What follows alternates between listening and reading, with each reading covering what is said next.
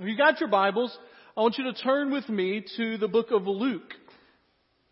We're going to be looking today at Luke chapter 8. Luke chapter 8. Now, we are continuing our series on emotions called Smoke from a Fire, and we talked about that illustration that Augustine used that says that our emotions are like smoke from a fire. They show something deeper is going on within our lives, something deeper is going on with our hearts, within our souls, and as it is reflective of what's happening in our lives, that we can read them, understand them, and as a result, use them in a way that glorifies God. And so we've looked over the last few weeks at issues like confusion. What do we do when confusion reigns in our lives, or anger or depression?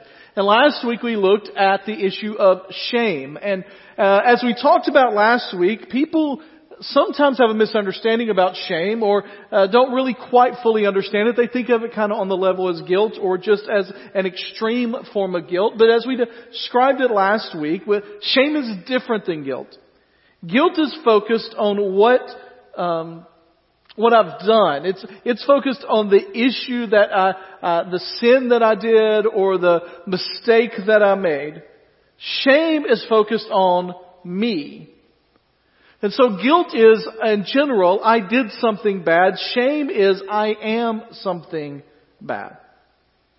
As we talked last week we did the first section. I told you it's going to be a 2-week session on shame. As we talked about that shame can really come in two forms in our lives. One is, shame comes oftentimes after what we do. And so if you were here last week, or you were able to be a part of this, we talked about the story of David and Bathsheba, and how he committed acts of adultery and then murder, and then was confronted by the prophet Nathan. And we looked, as we have each week, at a psalm to kind of reflect on that, in Psalm 51, where he confesses his sin to the Lord. And we talked about what it takes to overcome shame that develops from something we do. But that's not the only way that shame develops in our lives. Many times it is because of something we've done, but sometimes it's because of something done to us. Sometimes it's something traumatic that's happened in your past. Perhaps there was abuse, physical or verbal or sexual. Or you were talked to and treated in ways that communicated that you were no good or worthless or damaged, until eventually those things kind of seeped into your life. They kind of went down into your soul, and you began to believe those things about yourself. Or perhaps shame comes from something over which you have no control, a disability or a weakness. Or maybe even you were a part of a divorce where your spouse walked away. No fault of your own. Maybe even something that you haven't asked for, that has been kind of thrust upon your life. And as you do that, you feel this shame or unworthiness, or like you're not good enough, or you don't measure up. Shared many times that one of the things that is part of the story that Susan and I have, when people see our lives, we've been married for 20 plus years and have 4 beautiful kids that we are all very thankful for. But we found out early on in our marriage that doctors were telling us that we would never have kids on our own. I remember even in those moments, that was not something that we had asked for. That was not something that was something we sought. Obviously, it was something that was kind of thrust upon us. But the feelings of inadequacy and the feelings of I'm not good enough and why can't, and all of those just kind of rushed in. Whatever it may be in your life, from people's words to you that were hurtful and shaming to you, to something that you deal with on a daily basis that makes you think you don't quite measure up, a personality trait, a physical difficulty. Shame can seep into our lives and settle at the base of who we are. We used this quote last week, and it's appropriate for what we're going to talk about today. And Christian counselor Ed Welch says this about shame, that shame is the deep sense that you are inherently flawed, unacceptable, and unworthy of love because of something you've done, something done to you, or something associated with you. And so basically what happens is, because of what we've done, or because of something done to us, or because something associated with us, we begin to think, I am defective, I am damaged, I am broken, I am flawed, I'm dirty. I'm ugly. I'm impure. I'm disgusting. I'm unlovable. I'm weak. I'm pitiful. I'm ignorant. I'm insignificant. I'm worthless. I'm unwanted. Those thoughts begin to resonate in our mind. For some of us, people have tried to use that to control us. Parents or friends or bosses or even in church leaders or pastors, professors, people of authority. Trying to make you feel bad about yourself as a way of getting you to do something they wanted you to do. And as that happens, you begin to feel that it's true about yourself. And sometimes that works in the short run. Sometimes that works in a short-term kind of situation. Yeah, you'll do it. You feel guilty. You feel shamed about that. And so you'll do it. But in the long run, it causes other issues in our lives.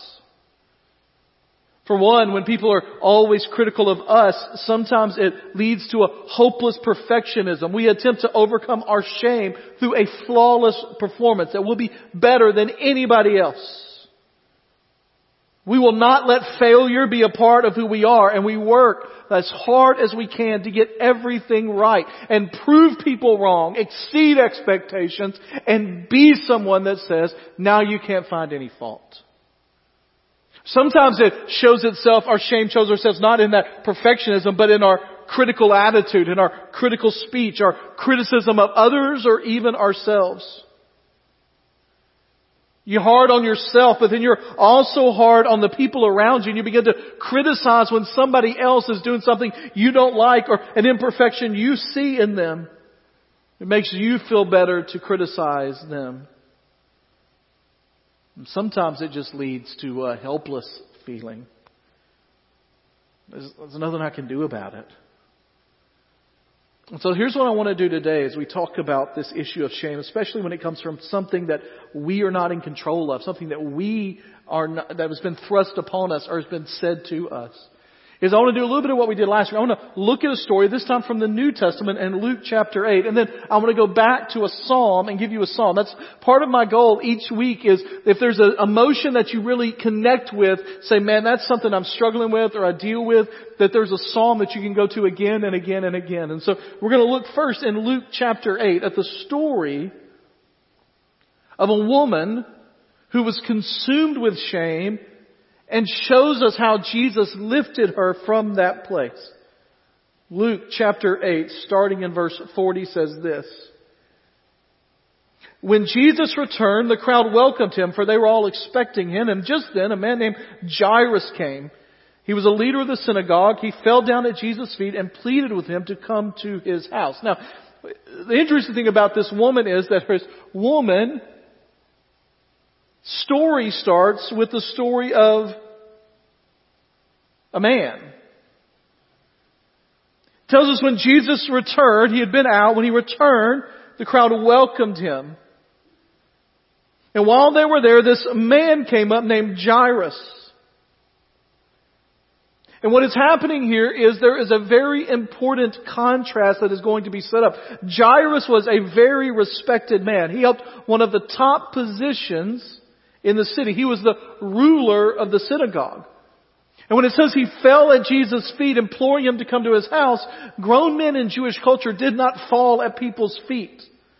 They wore something that were like long robes. They walked very slowly and stately. They were staid. They were reserved in their emotions. They would never run or appear to be in a hurry, and they certainly would not put themselves on the ground at another man's feet. By the way, that's one of the reasons that the story of the prodigal son is so amazing, is it says that when he was still a long way off, the father, the stately one, the one whose emotions had been reserved, hikes up and begins to run for the son, throwing off any care about what people think.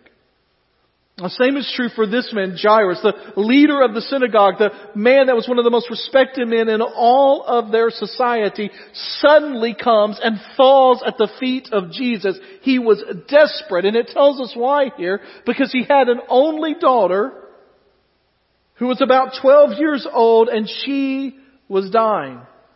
And so he's saying to Jesus, Jesus, I need you to come. I need you to come. I have a daughter. She's dying. She's 12 years old. This is a serious thing. He is imploring and pleading and asking for him to come. As Jesus went, verse 40, continues verse 42. The people pressed around him. While he was going, the crowds were nearly crushing him. Verse 43 says, and a woman suffering from bleeding for 12 years, who had spent all that she had on doctors and yet could not be healed by anyone. The crowds were crushing him almost. And this woman suffering for 12 years, who had spent all she had on doctors and yet not could be healed, was there.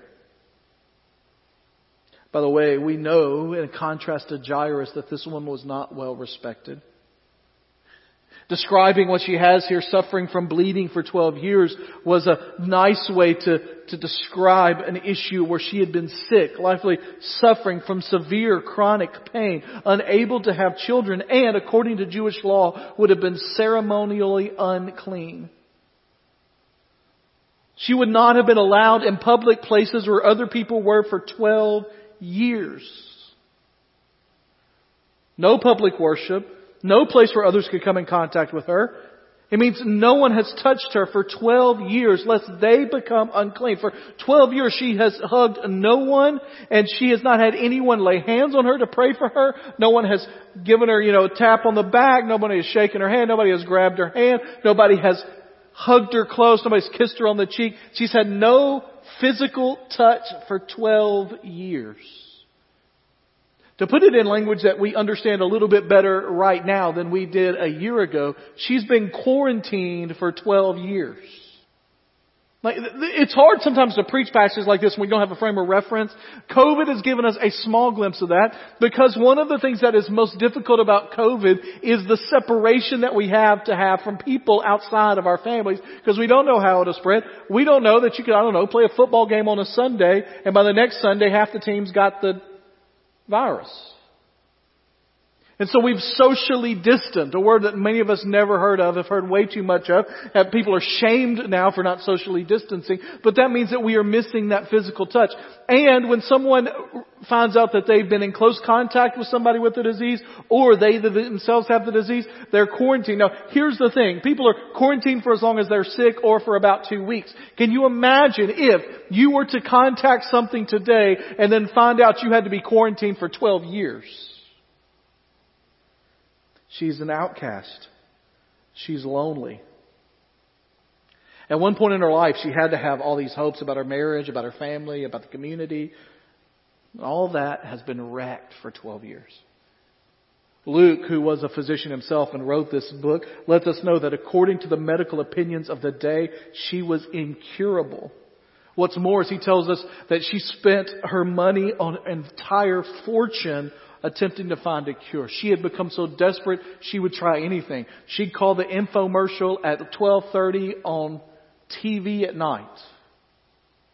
And spend whatever they asked to try to help. She tried experimentals and holistic and doctors and non-doctors. She tried it all. One last observation about this woman before we get to the meat of the story here. In contrast to Jairus, she's nameless. We don't have a name. And that's intentional for her. She was hidden. She was invisible. She had shrunk into the background. Some of that was her choice, some of that was not. But shame had driven her into the shadows. So two people have been presented to us. Jairus, who has the daughter, and this woman who has an issue. And you can see the contrast between them. Jairus is the ruler of the synagogue. She's not allowed anywhere near the synagogue. He was respected. She's rejected. His is a household name. Her name nobody knew.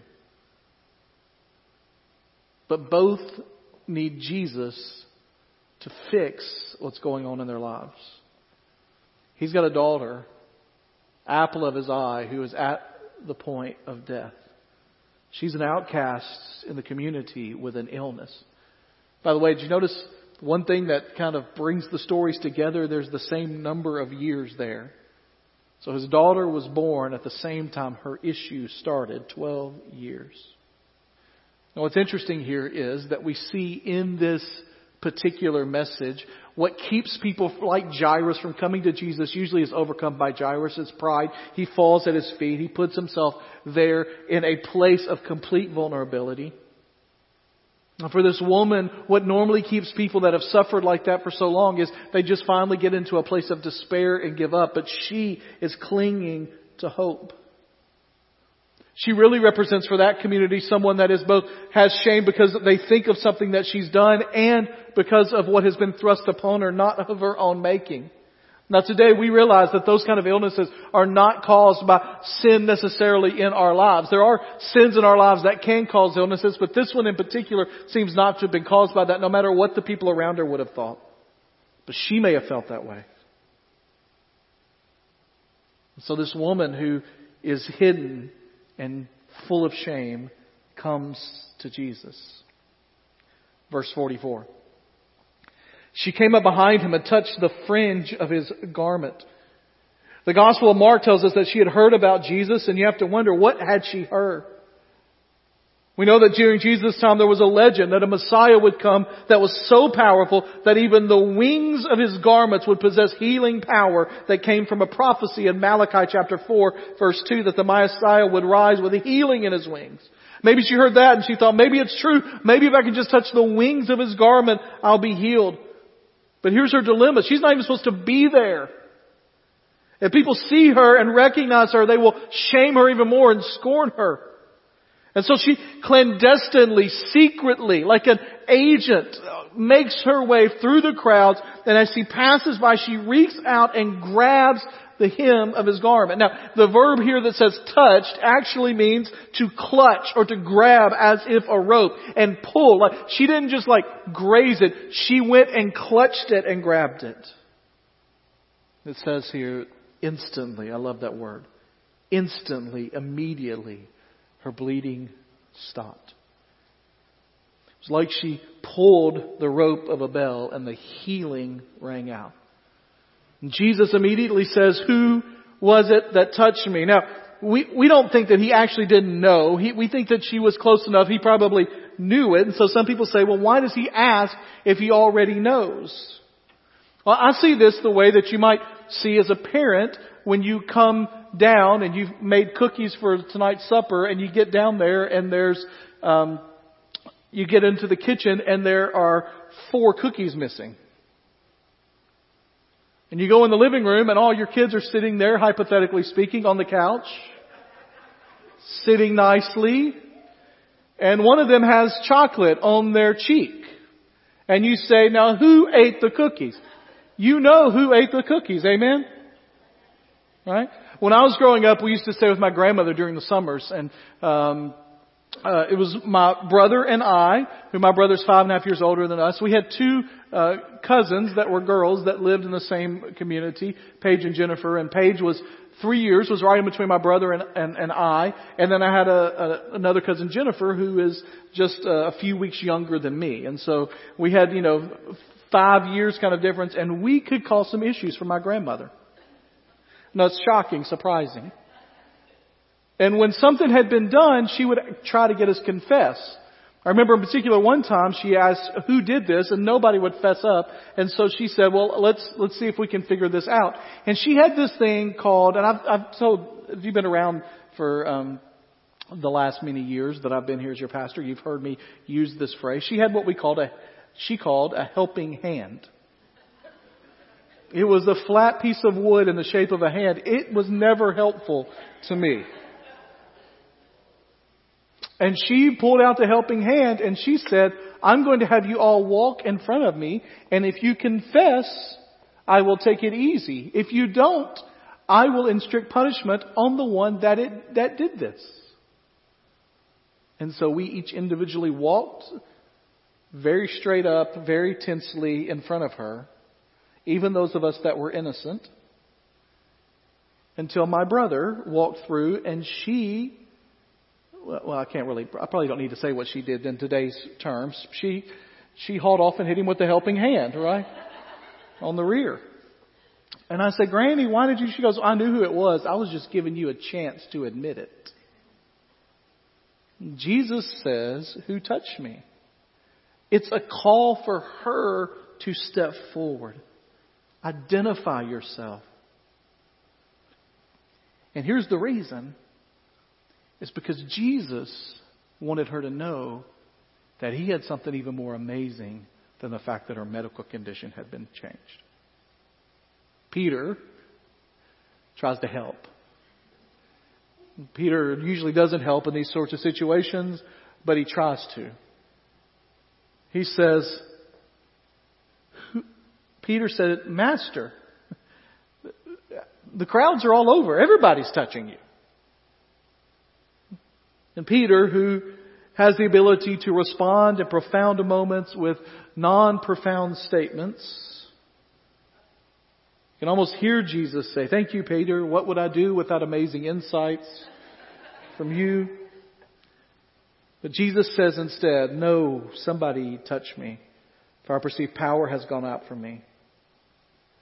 What he says is, I know that people are touching me, Peter. I know that they're brushing up against me, but somebody touched me with a need and with purpose. Now here's the truth. It's the same thing for you. You can walk into this building, you can watch online every week for weeks, and you're brushing up against the power and the majesty and the glory and the healing power and the transformative power of Jesus. And you're just kind of brushing without touching. But then there's that week or that moment or that conversation or that song or that sermon when you don't just brush up against Him, but you feel the power of the Lord. When you clutch to the hem of His garment because you are reaching out in faith in need. Verse 47 says, and when the woman saw that she was discovered, other versions say that she was not hidden anymore, she came trembling and fell down before Him in the presence, and this is an important phrase, of all the people. She declared the reason she had touched Him and how she was instantly healed. What happens next may be, it's one of, if not the most profound moment in the Gospels, because it answers one of the most basic questions of faith. What happens when we are exposed in all of our shame and ugliness and mess before a holy and perfect God? She's there, completely vulnerable. And He looks at her and He says, daughter. Not stranger, not man, not sister or friend, but one of the most intimate terms of endearment. Daughter. Tim Keller, who is a pastor in New York City, says that you ought to read this phrase not really as daughter, but as sweetheart. And just so you know, that wasn't a phrase used a whole lot in that area. Okay, it's not like going to McDonald's and everybody calls you baby and sweetheart here. Okay, that was a term of true endearment. You would never use it to address somebody you just met. And think about what happens in that moment. The girl nobody wanted, Jesus refers to as sweetheart, as daughter. The girl no one would touch is now being embraced by the arms that shaped the stars. And the name nobody else knows, Jesus knows. He's on more than a first name basis. He's at the tender nickname stage with her. By the way, we don't have any kind of description here that Jairus has moved his position. And so when you think about that, you've got Jairus pleading his case, but this woman for 12 years has had no one to plead her case. And He won't just let her steal a miracle in secret because He wants to do more than heal her. As great as that is, He wants to affirm her and tell her who she is. And that's what Jesus does with the unwanted. He finds us in their pain. He calls them beloved and He makes them sons and daughters. He lifts up their heads when they can't do it for themselves. And He says, go. Your faith has made you well. Go in peace. I saw a missionary to the Middle East say about this particular story that there's something that Western audiences often miss in this, that when they tell them in Muslim cultures that they will get. They say, because we don't think in terms, we just do not think in terms in the West anymore, which is not necessarily a bad thing, of unceremonially clean, or unclean, ceremonially unclean and ceremonial clean. And when you tell the story in a tradition, in a culture that understands ceremonially clean and unclean, they said, how in the world could an unclean woman ever touch a holy, clean man? Let me ask you, what generally happens when unclean and clean touch? Clean becomes unclean, dirty.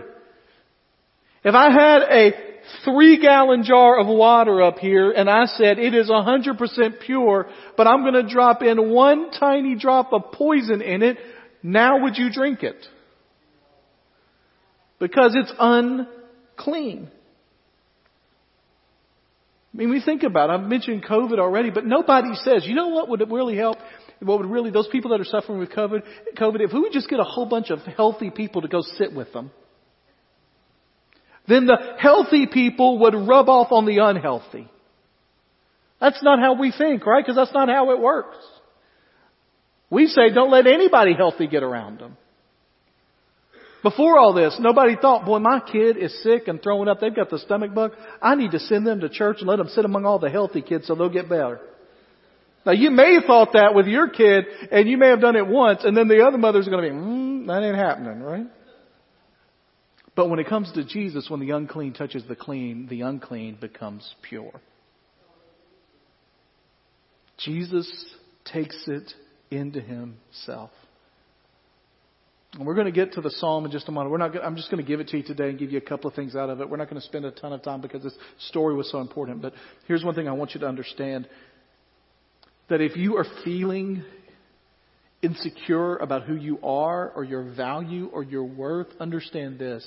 That the Savior of the universe did everything He could in coming to this earth and living a perfect life and dying for your sins so that your sins could be made clean by Him.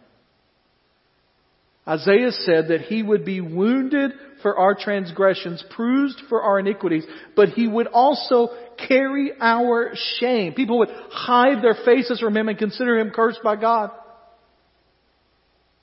Jesus took this woman's uncleanness into Himself. She went home in peace, restored to a family, and He headed toward the cross where He'd be hung in shame and forsaken by the Father.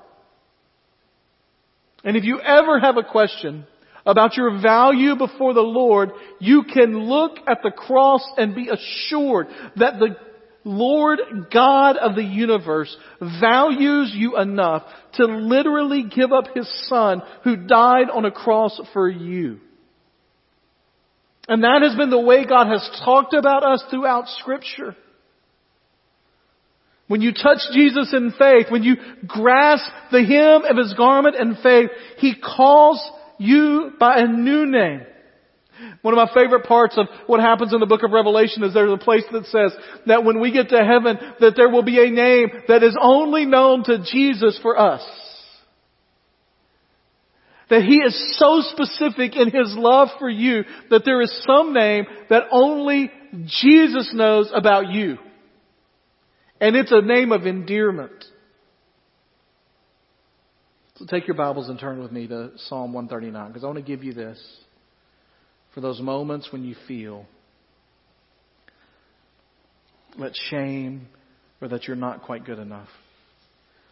I want you to take these Psalms and have them and read them. And there are 4 things in this Psalm. I'm going to go through this very quickly because we've seen this already in the story, but it's important for you to see it in your own life and not just in the story of this woman. Psalm 139 tells us how God feels about us. The first thing that we see in this passage is simply that God knows you. God knows us completely. Psalm 139 verse 1 says, Lord, you have searched me and you know me. You know when I sit down and when I stand up. You understand my thoughts from far away. You observe my travels and my rest. You are aware of all my ways. Before a word is on my tongue, you know all about it, Lord. You have encircled me. You have placed your hand upon me.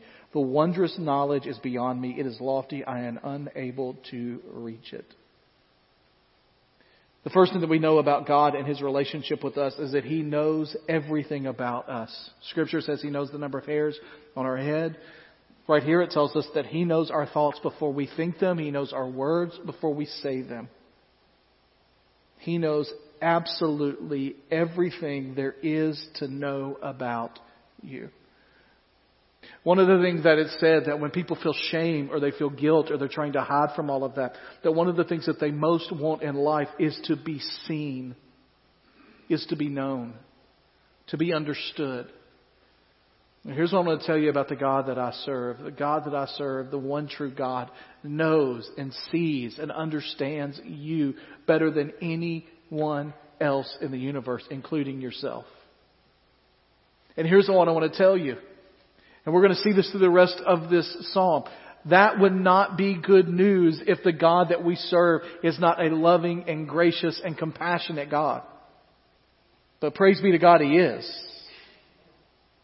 The second thing we know from this passage not only is that God knows you, but that God is pursuing you. Look at verse 7. And I just want to tell you that many times in my life, these next few verses, I have not read with hope. I have read with dread. But I don't think that's what's being intended here, because the rest of this psalm is not a psalm of dread. He says, where can I go to escape your spirit? Where can I flee from your presence? If I go up to heaven, you are there. If I make my bed in Sheol or hell, you are there. If I fly on the wings of the dawn and settle down on the western horizon, even there your hand will lead me. Your right hand will hold me. If I say, surely the darkness will hide me and the light around me will be night, even the darkness is not dark to you. The night shines like the day. Darkness and light are alike to you. He says, I can't escape you, God, because you are constantly pursuing me. We sang a song right before this sermon about God's reckless love. The word reckless comes from the word prodigal, the idea that God is pursuing us. And I think again of that picture of the dad running as he sees him still a far distance after the prodigal son. And it says that our God is pursuing us. Again, if God was not compassionate and loving and gracious God, that would not be good news. But He is. The third thing that we see in this passage is not only God knows us, God is pursuing us, but God says you're awesome. Verse 13. It was you who created my inward parts. You knit me together in my mother's womb. Verse 14. I will praise you because I have been remarkably and wondrously made. Your works are wondrous, and I know this very well. My bones were not hidden from you when I was made in secret, when I was formed in the depths of the earth. Your eyes saw me when I was formless. You know me. You pursue me. And you made me awesomely. And you declare me to be awesome. The human body is absolutely, unbelievably awesome. The way it works, the way it handles itself. I know sometimes y'all think I think weird connections between life and spiritual stuff, all right? Every time I change the batteries on something, I think about how awesome the human body is. Because you change the batteries on something, the best we can do is make batteries that if I leave a flashlight on tonight, it's going to be dead tomorrow morning. And God made a body that continuously replenishes energy over and over again for years. What that means too about this particular verse is David is writing this isn't as human beings we are fearfully and wonderfully made, awesome in the way that we are made. He is saying this as individuals we are. Each and every individual is awesomely made because God is the creator of us all. And then here's the most important thing. And so sometimes when people are in shame, counselors said they need to be seen, they need to be lifted. So they need to be seen. God knows us. God is pursuing us. They need to be lifted. You are awesome. You were created in a wonderful way. And the third thing is they need to be stored to some sort of meaning in life. And look what it says in these next verses. Your eyes saw me when I was formed. All my days were written in your book and planned before a single one of them began. God, how precious your thoughts are. If I count them, there would be numbers of the grains of sand. When I wake up, I am still with you. The point he makes here before he goes into the last part of this psalm is, God, and I know you have an unbelievable plan for me and for what you want me to do. And I want to follow you and be a part of that. And so when we think about the story of the woman in the psalm that's coming alongside of it, we know that God knows us. He looked at her and he said, daughter. We know God is pursuing us, that God is wanting to heal us, that He's wanting to restore us. He tells her, your faith has made you whole. And for those of us that are followers of Jesus Christ, He instills in us a purpose and a plan. And He does that because He loves us.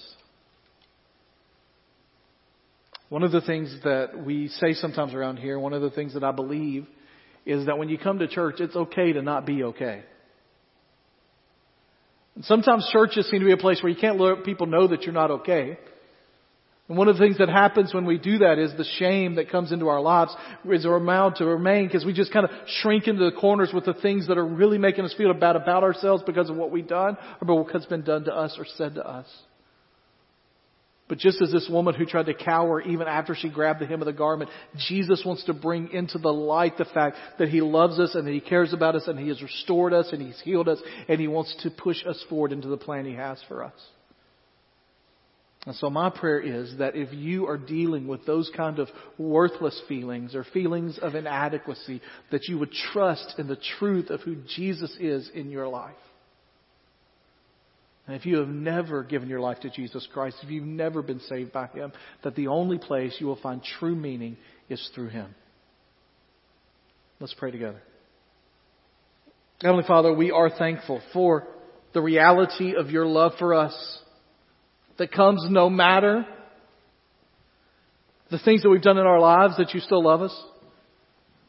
No matter the ways we feel about ourselves, you still love us. No matter what has been said to us, you still love us. And so, Lord, we pray that you would allow us to hear and to believe the truth about who we are in your sight. We pray, Lord, that we would be people that would trust what you say about us, about who you say we are. Lord, I pray if there are those here today that need to find healing, they need to have shame and guilt wiped away from their lives, that they would come just as they are to hear from you and to be healed. In Jesus' name I pray. Amen.